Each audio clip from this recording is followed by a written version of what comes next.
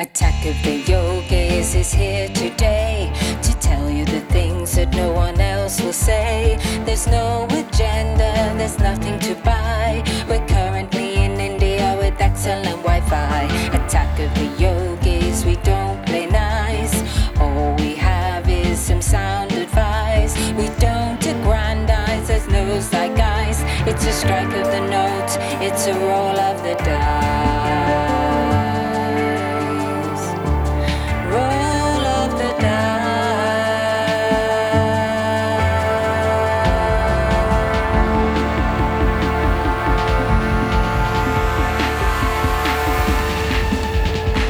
Welcome to Attack of the Yogis. My name is Amir Bailey, your host. And I am Ziba Bailey, your other host. The co-host. Because we are married. And we co-everything. We co-everything. Everything is code.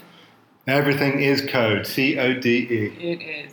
So, Well, on that note, should we begin? I think we should. Okay.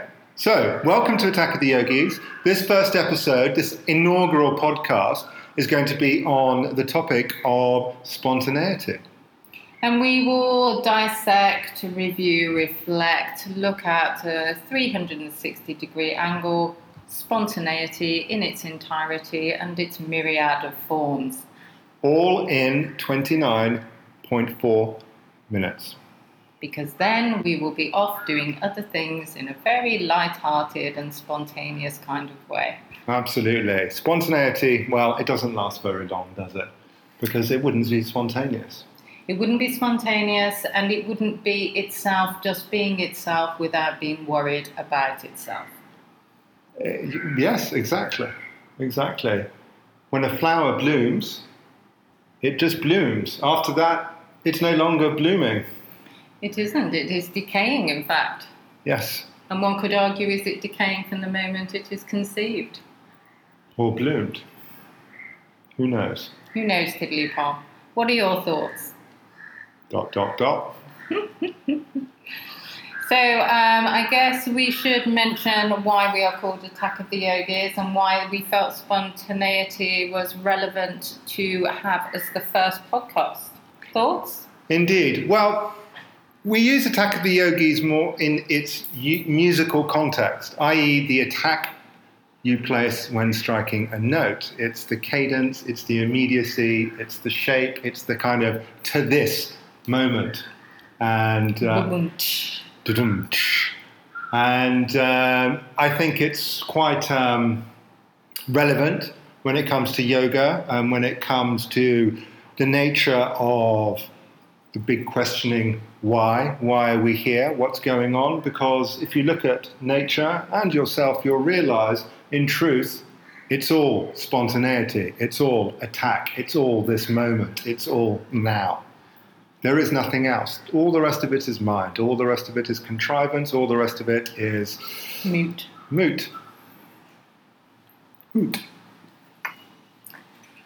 So within that, though, we have the delusion and the illusion of what we think we are and our place within it.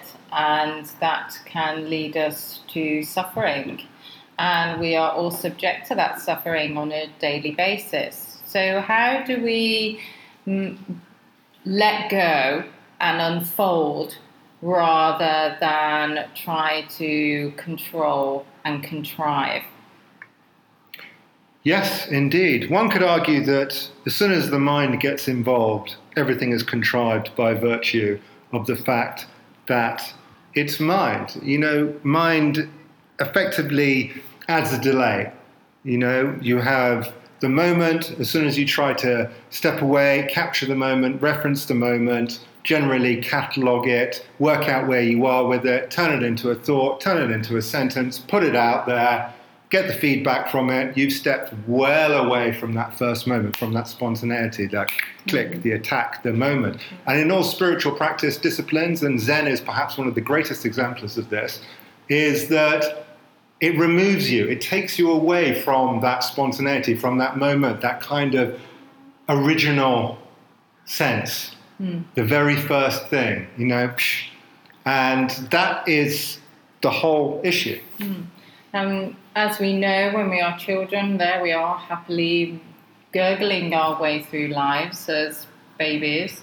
And people and those around us who love us want us to conform and start instructing us on how to label the world. And once we've labelled the world, we've put a layer between us and the world. And it becomes an us and that. And then we start to decipher what our needs are within the world. And we're removed one further step. Because Indeed. we have requirements that do not necessarily suit the current situation. And also, interestingly, this is where, as the mind starts to develop, this is where fear develops. And fear is perhaps, one of the most powerful and driving emotions there is. And if you start to examine yourself, you realize that a lot of where the suffering comes from, to bring it that point, is all fear-based. And if you take a small child, and, we have children, and those of you out there who have children will understand this. And if you don't have children, maybe you'll understand it too. But when you do have children, you will see it even more clearly. And that is, children at first, from the age of 0 to 1, are residing in a state of undifferentiated consciousness. They don't. Everything is fluid for them. Everything is just. It's almost it's a mist. It's mist-like. And as soon as you start to program them with language, as soon as their mind starts developing, because the mind develops through language, then all of a sudden those desires come in, the fear comes in, and all of a sudden you're starting to deal with an entirely different animal. And it's both beautiful and sobering to witness. I feel as well that it's well understood, isn't it, that one also projects your fears onto children, and they inhabit that fear. Yes. With terms like be brave, be careful, they weren't aware that they had to be brave, or they were being brave. What were they being brave for? It's because they should have been fearful. So when we start to use language, as you're saying, then obviously that impacts the situation. And the amazing thing about, let's bring this back to yoga for a second, is about Sanskrit, is that obviously that was pure and mathematical and scientific. And therefore, in the use of mantra, this was to eradicate such whims of the selfish man and to bring one back to the point in the triangle and to purify through grammar, which is fascinating when you think about it, that Patanjali was considered language to be at its best when aligned with the divine, and the biggest barrier when it wasn't.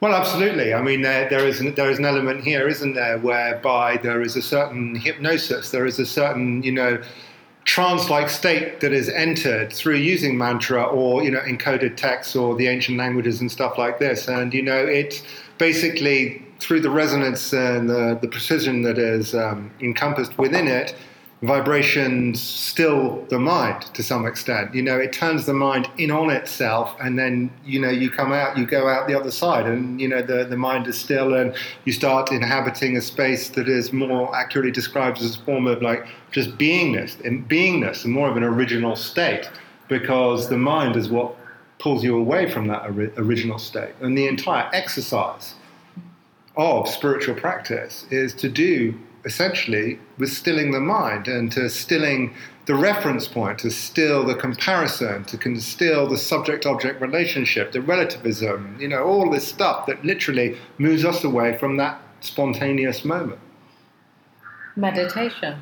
That is meditation. Meditation is a truly spontaneous act. There is no ambition, there is no goal of meditation. Meditation is the moment whereby the mind becomes still, the subject-object relationship is dissolved, and one inhabits a space to some extent outside of reference, and which is why it's indescribable when you try to convey it to somebody else. It's something that only can be experienced by the experiencer.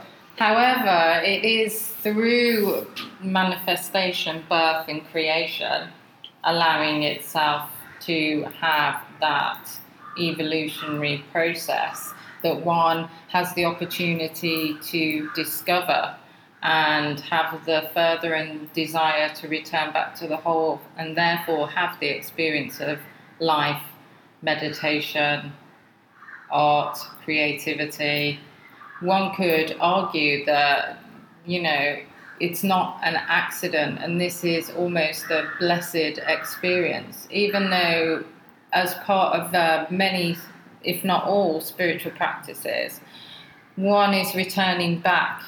That's the yearning that we all have in our hearts, the gift and the miracle that is existence. And the split is fascinating inside of itself, and it's almost beautiful, like a good heartbreak.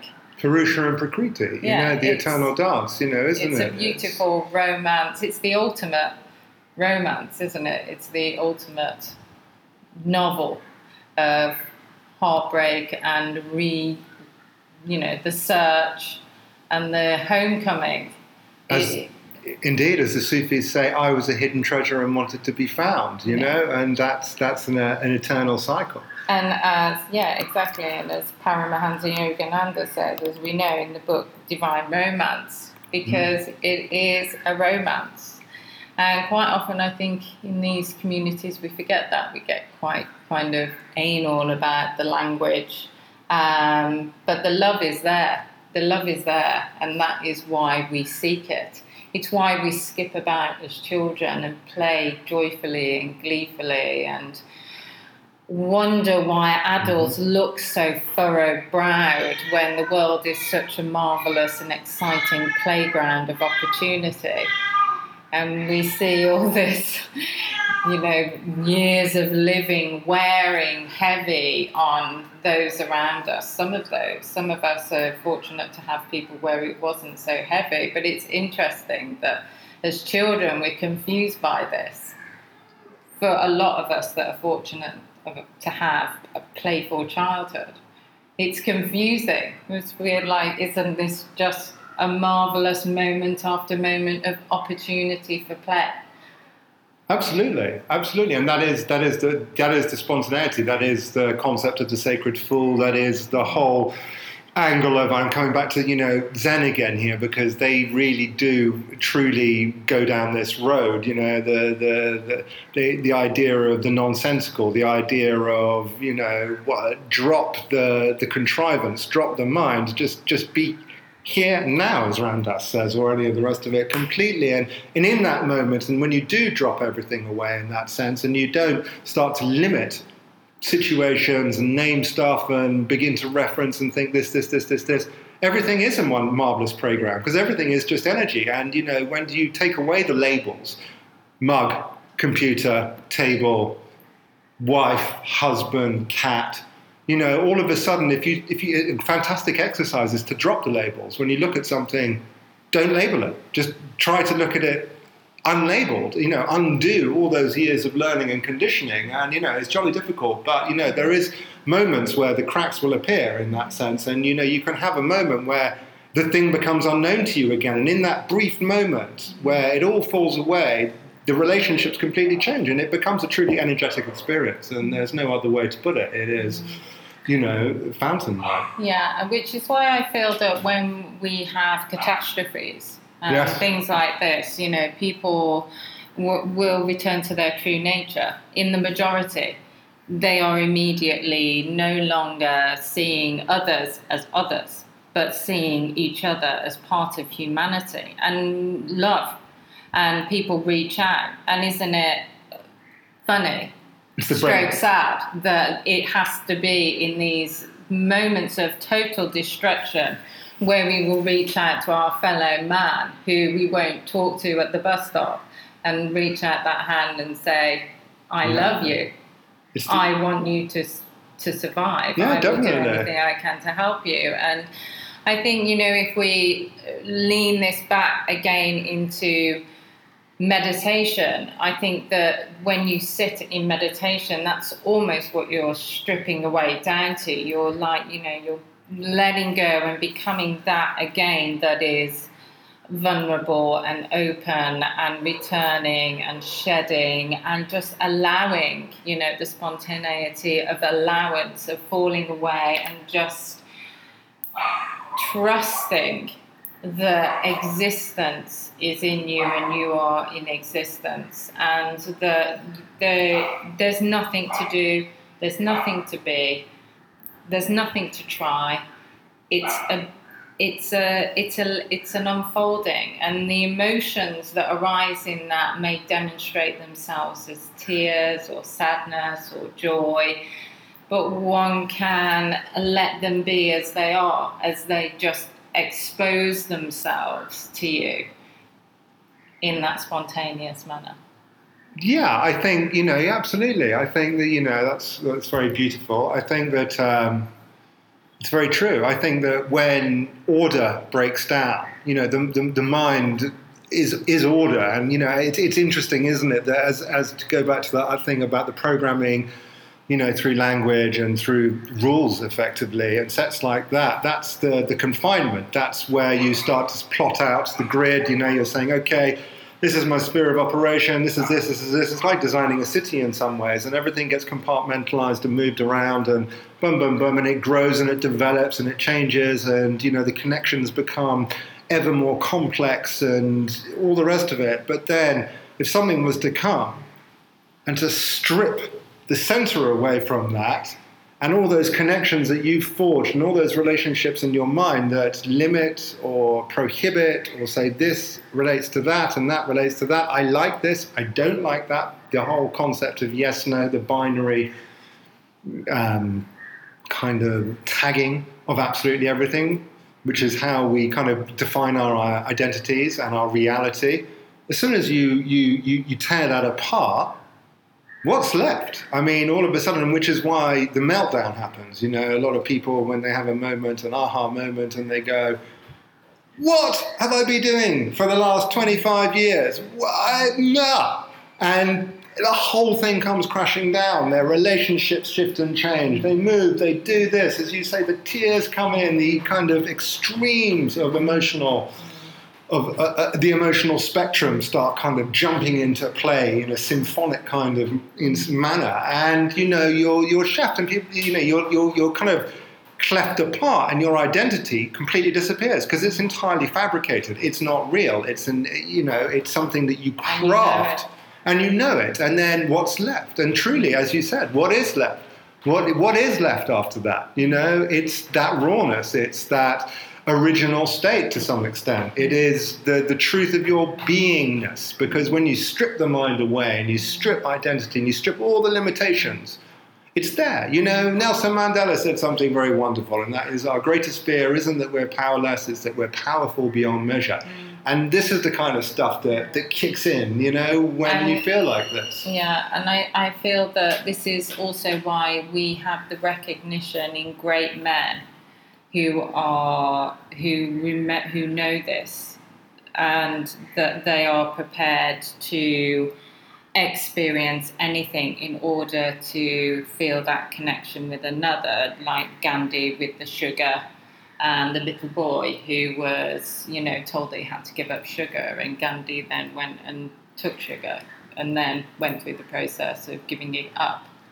Why are you looking at me like I got the story wrong? Slightly, but it doesn't matter. Well, he's kind of like raising his eyebrows, like, what are you talking about? But you get the idea. He was prepared to go on that journey in order to relate. He wasn't prepared to just go by what he'd heard. And likewise with Ramakrishna, wasn't prepared to say, you tell me about what Islam is. You tell me about what Christianity is. He went and he studied all of those religions, and he said, many names, one God, many paths, one goal. He didn't co-opt that or take that from somebody else's lecture. He went on that process of open-hearted discovery.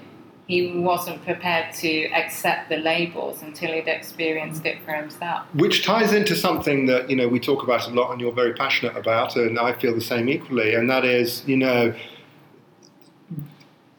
great sages, definitely from the Indian perspective, the rishis and all the rest of it, you don't you don't talk about what you don't know. You don't speculate. You don't say, oh, I think it's a bit like this. I've heard a bit of that, and I think I'm going to say that because I quite like the sound of it. You have to see it enunciated in the scriptures beforehand. I mean, this is classical, but i.e. somebody else has felt the same way and gone, you know what?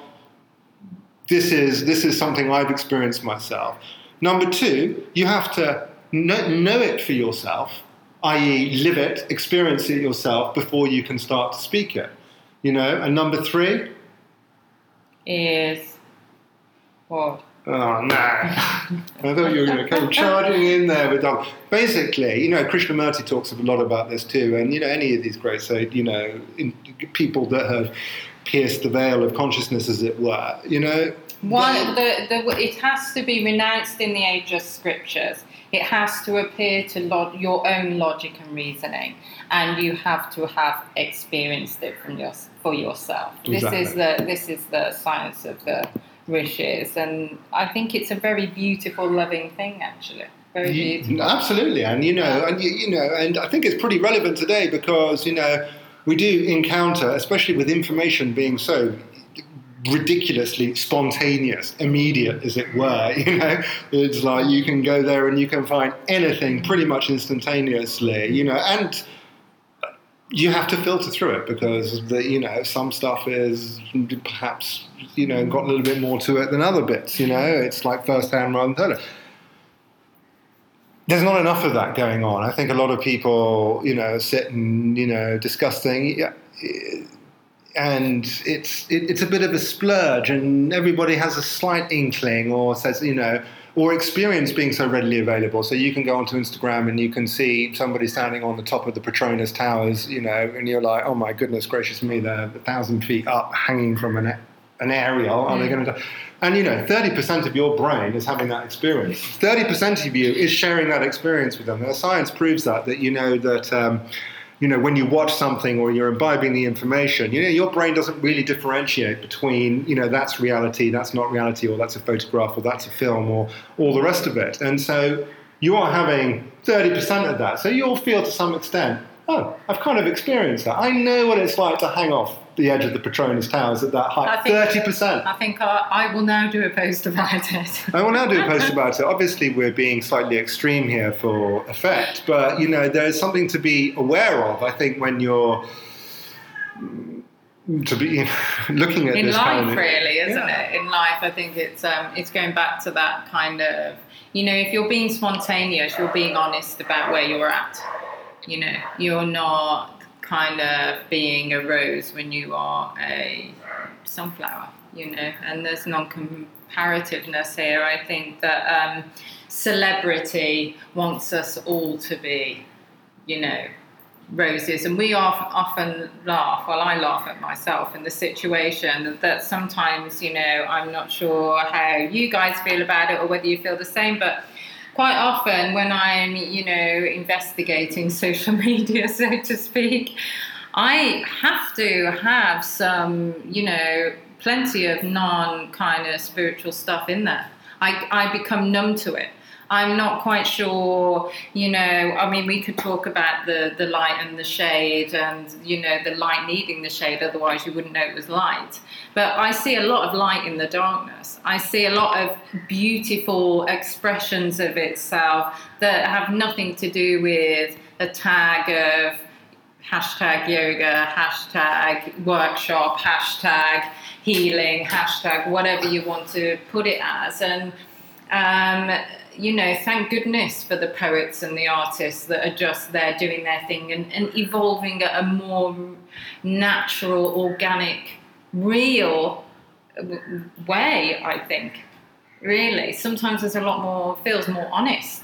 I agree with you. I think that we're drifting into another podcast here, and because we do want to do one on social media. I think that's so. Yeah. Yeah, I agree with you. I think it's tricky because we've gone into that whole thing now, and it's kind of. I think the very act. I mean, if we get into it, as we started off at the beginning, just coming at it from the social media angle and the whole thing. There's nothing spontaneous about a photograph that's posted to social media. except in rare circumstances, I think. And the whole act in of itself of wanting to capture the moment in order to post it to your social feed removes you from any form of spontaneity whatsoever. And we're seeing the extremes of that now with people going off and their whole Saturday or weekend is about getting the photograph, to post to Instagram rather than actually going and experiencing the event in itself, And that's my experience. That's what I think. I think any movement away from centre in that sense is a movement away from spontaneity. And I think that in seeking to capture, and in our society as a whole, I think that we've ended up in a place where if it's not documented it, if we haven't captured it, if we've not posted it online, to some extent it's not real. It doesn't exist. It's not real. I think a lot of people know that and they do it with a wry smile, don't they? I think that going back to kind of is that then just impulsive and hedonistic almost in a way to have an experience for experience's sake in the guise of spontaneity. One could say we went out for the weekend and we were spontaneous, whether you've got a camera with you or not. So how do we take it back to its innocence rather than forcing the act within itself for the recognition rather than. But I think that the seeking to capture is an interesting point here, because as soon as you seek to capture something, you lose it. It's going back to the referencing. It's going back to the labeling. It's going back to the formulation of the mind and everything we were talking about before. As soon as you go, click or boom. That's beautiful. Oh, I want to save that. I want to keep that for memory. All the rest of it, you lose the spontaneity of the moment, And if you just imprinted that moment by being full and present in your senses with that moment and completely inhabiting it fully, rather than thinking, I need to photograph that. I need to record that. I need to da da da. You would inhabit that so fully that your recall of that moment will be profound for the rest of your life. You would be able to still smell it 20 years down the line. You inhabit it fully. But as soon as you kind of go, oh, that's nice. Oh, no, I'm going to go and get my camera. You immediately are kind of halving the experience straight off the bat. Oh, that makes me feel like I want to reconsider, history and just look at that for a moment. Yeah. Obviously, as you say, the victors are the ones that write history, and writing is a form of capturing and then relaying the history over and over and over and over again. And what are we really doing with that as a piece of information if it isn't for the betterment of man, then it is more for other. Most definitely. We're also veering into another podcast. 10 podcasts. No, but I wholeheartedly agree with that. Nobody remembers the same event the same way. Everybody's got a different take on it, and that we all know that. And sometimes maybe we need to be reminded. This is like a 101 question when you go and study history at university. You get into this, and it's like, what is history? What is historiography? And all the various different types of history and the way that's written in the whole deal. And absolutely, it's entirely subjective. And, there is undoubtedly an agenda that comes in when you look at recorded history. And, there is no better example of that, really, than looking at our whole concept of how we feel evolution works and our place in history and where we are now. Increasingly more and more information is coming out. It's being seen. Hang on a second. 5,000 years of human history. We're at the most evolved point ever. Right now, this civilization that we look around with everything is the most evolved point, not only on planet Earth, but in the entire universe. That in all of creation, in all the hundreds of billions and billions and billions of solar systems, the whole deal. This is it. And the whole thing. I mean, it's so preposterous. It doesn't even begin to, any real self-inquiry, any going within, any looking at nature.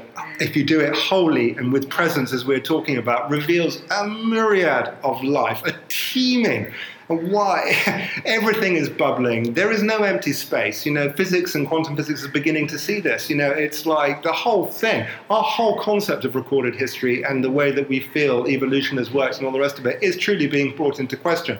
And it only seeks to harden the illusion and delusion Absolutely. in which we live, doesn't it? Which is why, the yogis are seeing things in total and can, play with time in that respect because they are not subject to the slavery of it.